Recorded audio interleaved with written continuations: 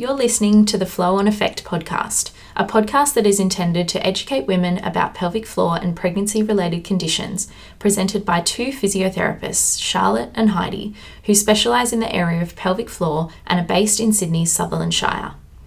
Materials and content in this podcast are intended as general information only and should not be substituted for individualised medical advice, diagnosis, or treatment. Hey guys, welcome back to our podcast. So in Australia, the prevalence of urinary incontinence is approximately 42%, and the incidence of urge incontinence is about 16%. So one of the things that can cause urge incontinence is having OAB, or what we call overactive bladder. So today, Charlotte's going to talk to us about what that is and what the symptoms are and how physiotherapy can help. So Charlotte, what is overactive bladder? So overactive bladder is technically when someone has the feeling of a bladder urgency. So when someone has a very difficult to defer desire to empty their bladder. It's often associated with urinary frequency, so someone that's going to the toilet a lot throughout the day. And it can involve urge incontinence, or it can just involve urgency itself. So what is urgency? So urgency is pretty much the really, really sudden, intense desire to pass urine. So it's pretty much you can't think about anything else, and once that comes on, you have to pretty much get straight to the bathroom. So that's kind of what urgency is defined as.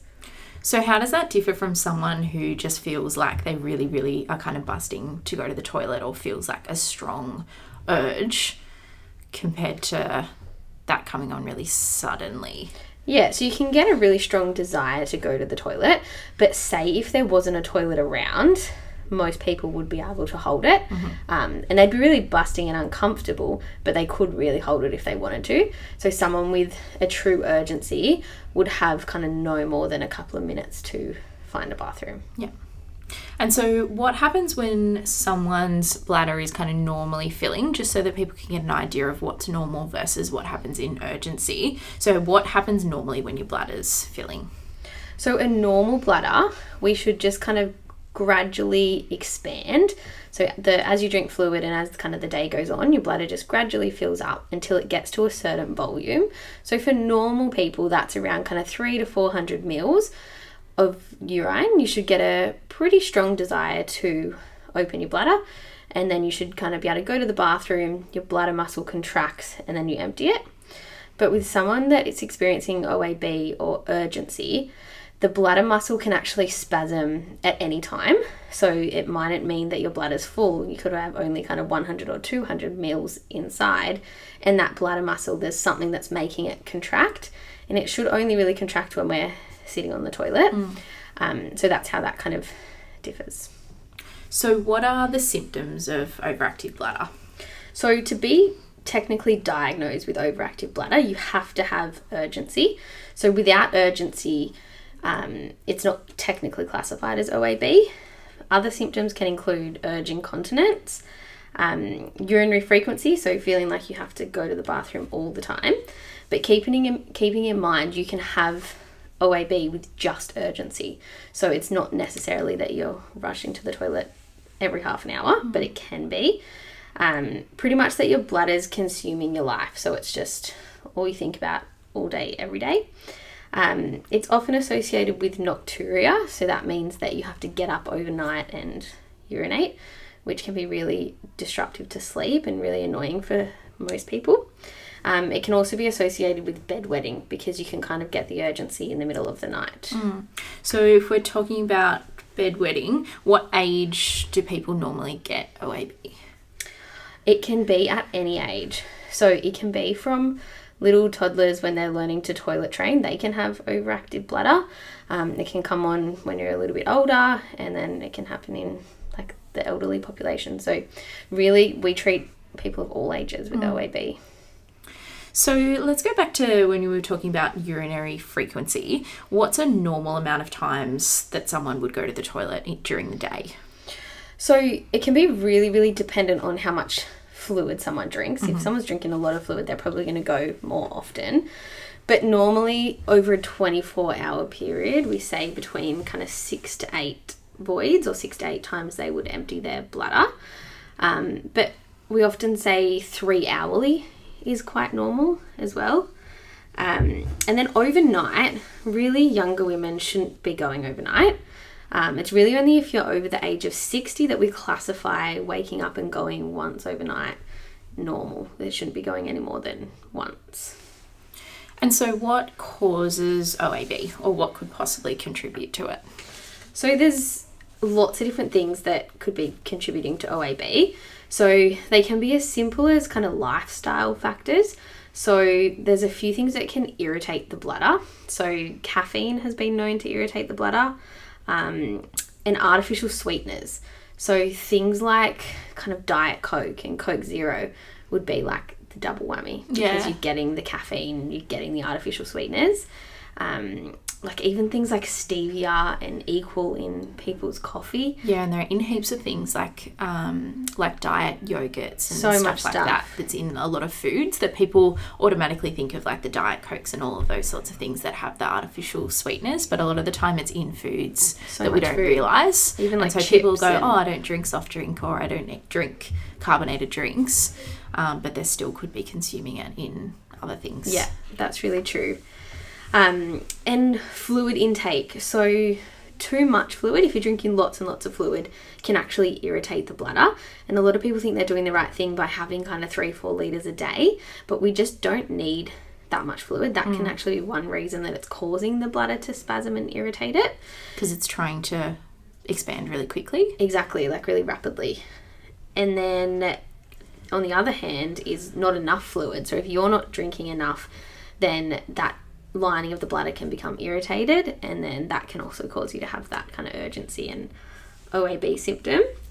Another thing is constipation. So we see this a lot, and it's really common in kids that their constipation is causing their OAB symptoms.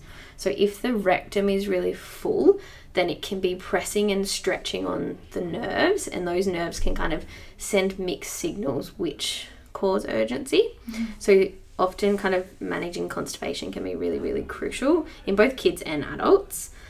Other causes can be if someone has a prolapse. So if someone's bladder is prolapsed, it can mean that they're not completely emptying the urine efficiently, and then having that urine pooling in the bottom then can cause urgency. And also just kind of the way that our receptors are made up. So even just as little kids, the body's receptor can mean that we get overactive bladder. Right. And they're the kind of people that have it from like when they've been toilet trained, and then they take it kind of all through the stages of life. And so what about any conditions like endometriosis? Can that contribute to OAB? It can. So if someone has kind of a really tight, grippy pelvic floor, that can make the bladder kind of spasm and go into urgency. And with endometriosis, a typical sign is that it causes the muscles to be tight. So that's one reason.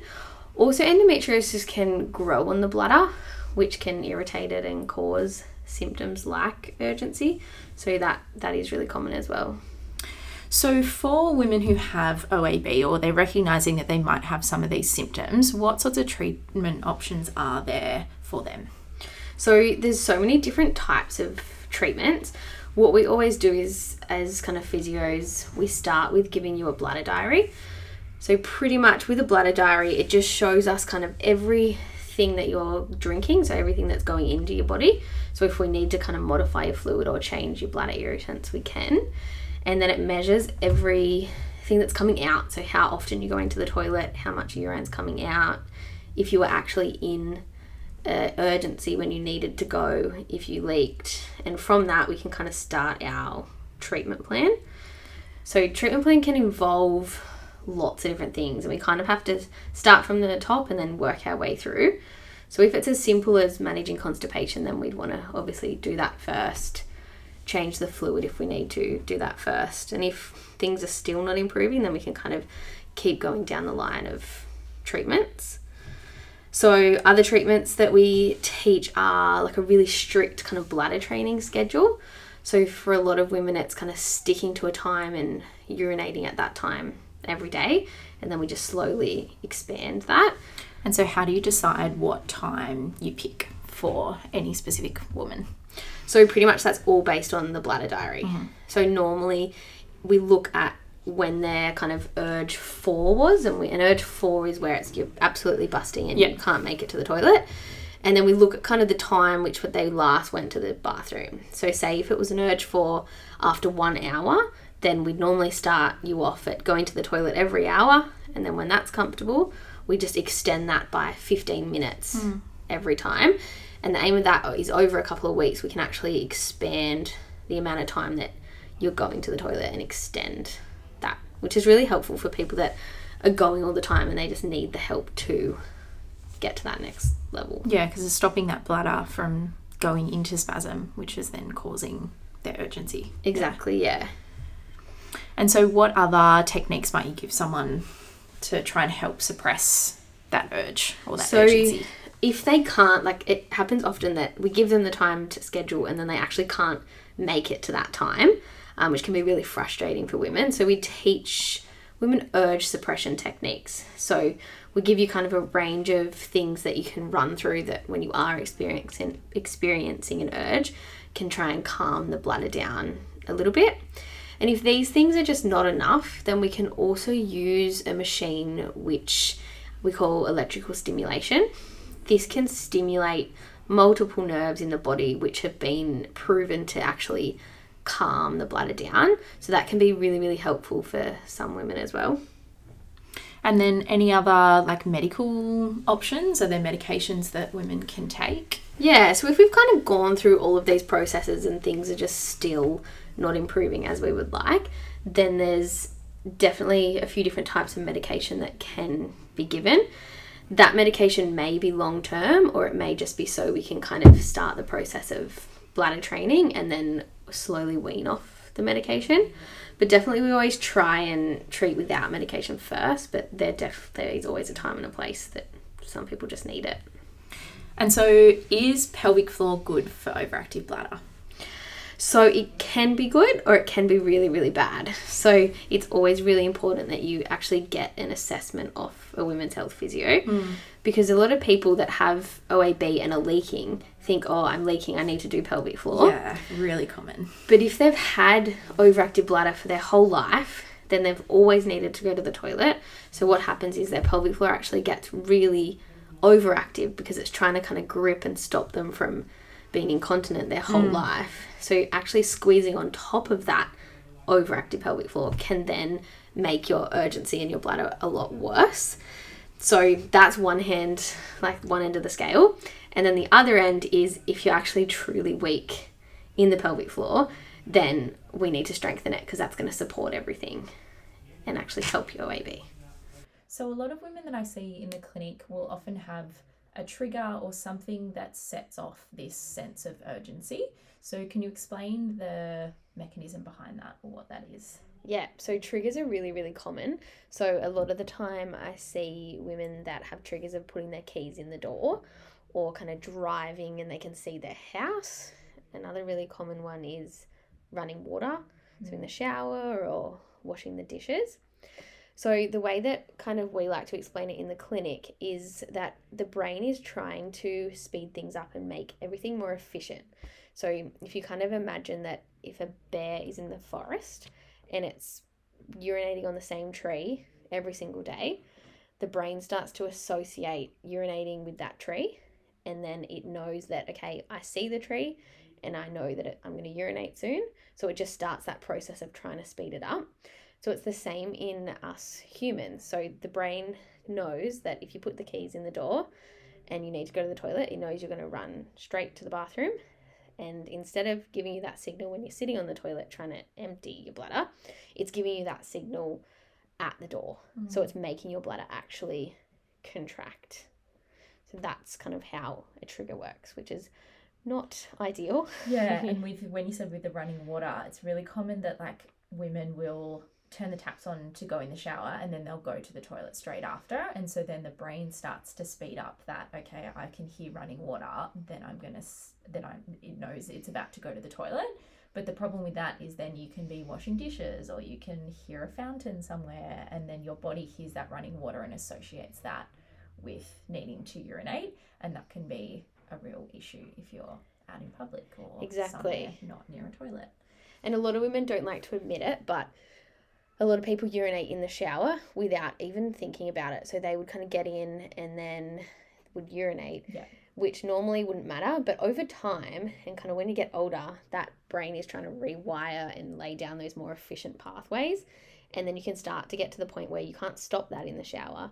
And then you can get that at any time with running water. So if you do that, stop doing it because you don't want to get OAB in the future. So how do we treat those triggers, or how do you trigger retrain, as we call it? So generally we want to do trigger exposure. So we start off by kind of going to the toilet, having a really, really empty bladder, and then just say kind of putting your hands under running water or standing in the shower. And then the next time we try and just fill up the bladder a little bit, so we have a little bit more like fluid in the bladder, and then try and do the trigger again using kind of all the urge suppression techniques that we go through. And then we just slowly expose you to that trigger and tell the brain, no, it's actually okay, it's not, we don't want to urinate at that time. Yeah, so you're getting back that control, which is really important. Exactly. All right, so that brings us to the end of our Overactive Bladder podcast. So I hope that's been helpful for you. And if you have any questions, just reach out to us on our socials. And otherwise, we'll be back next week. See you later. Bye.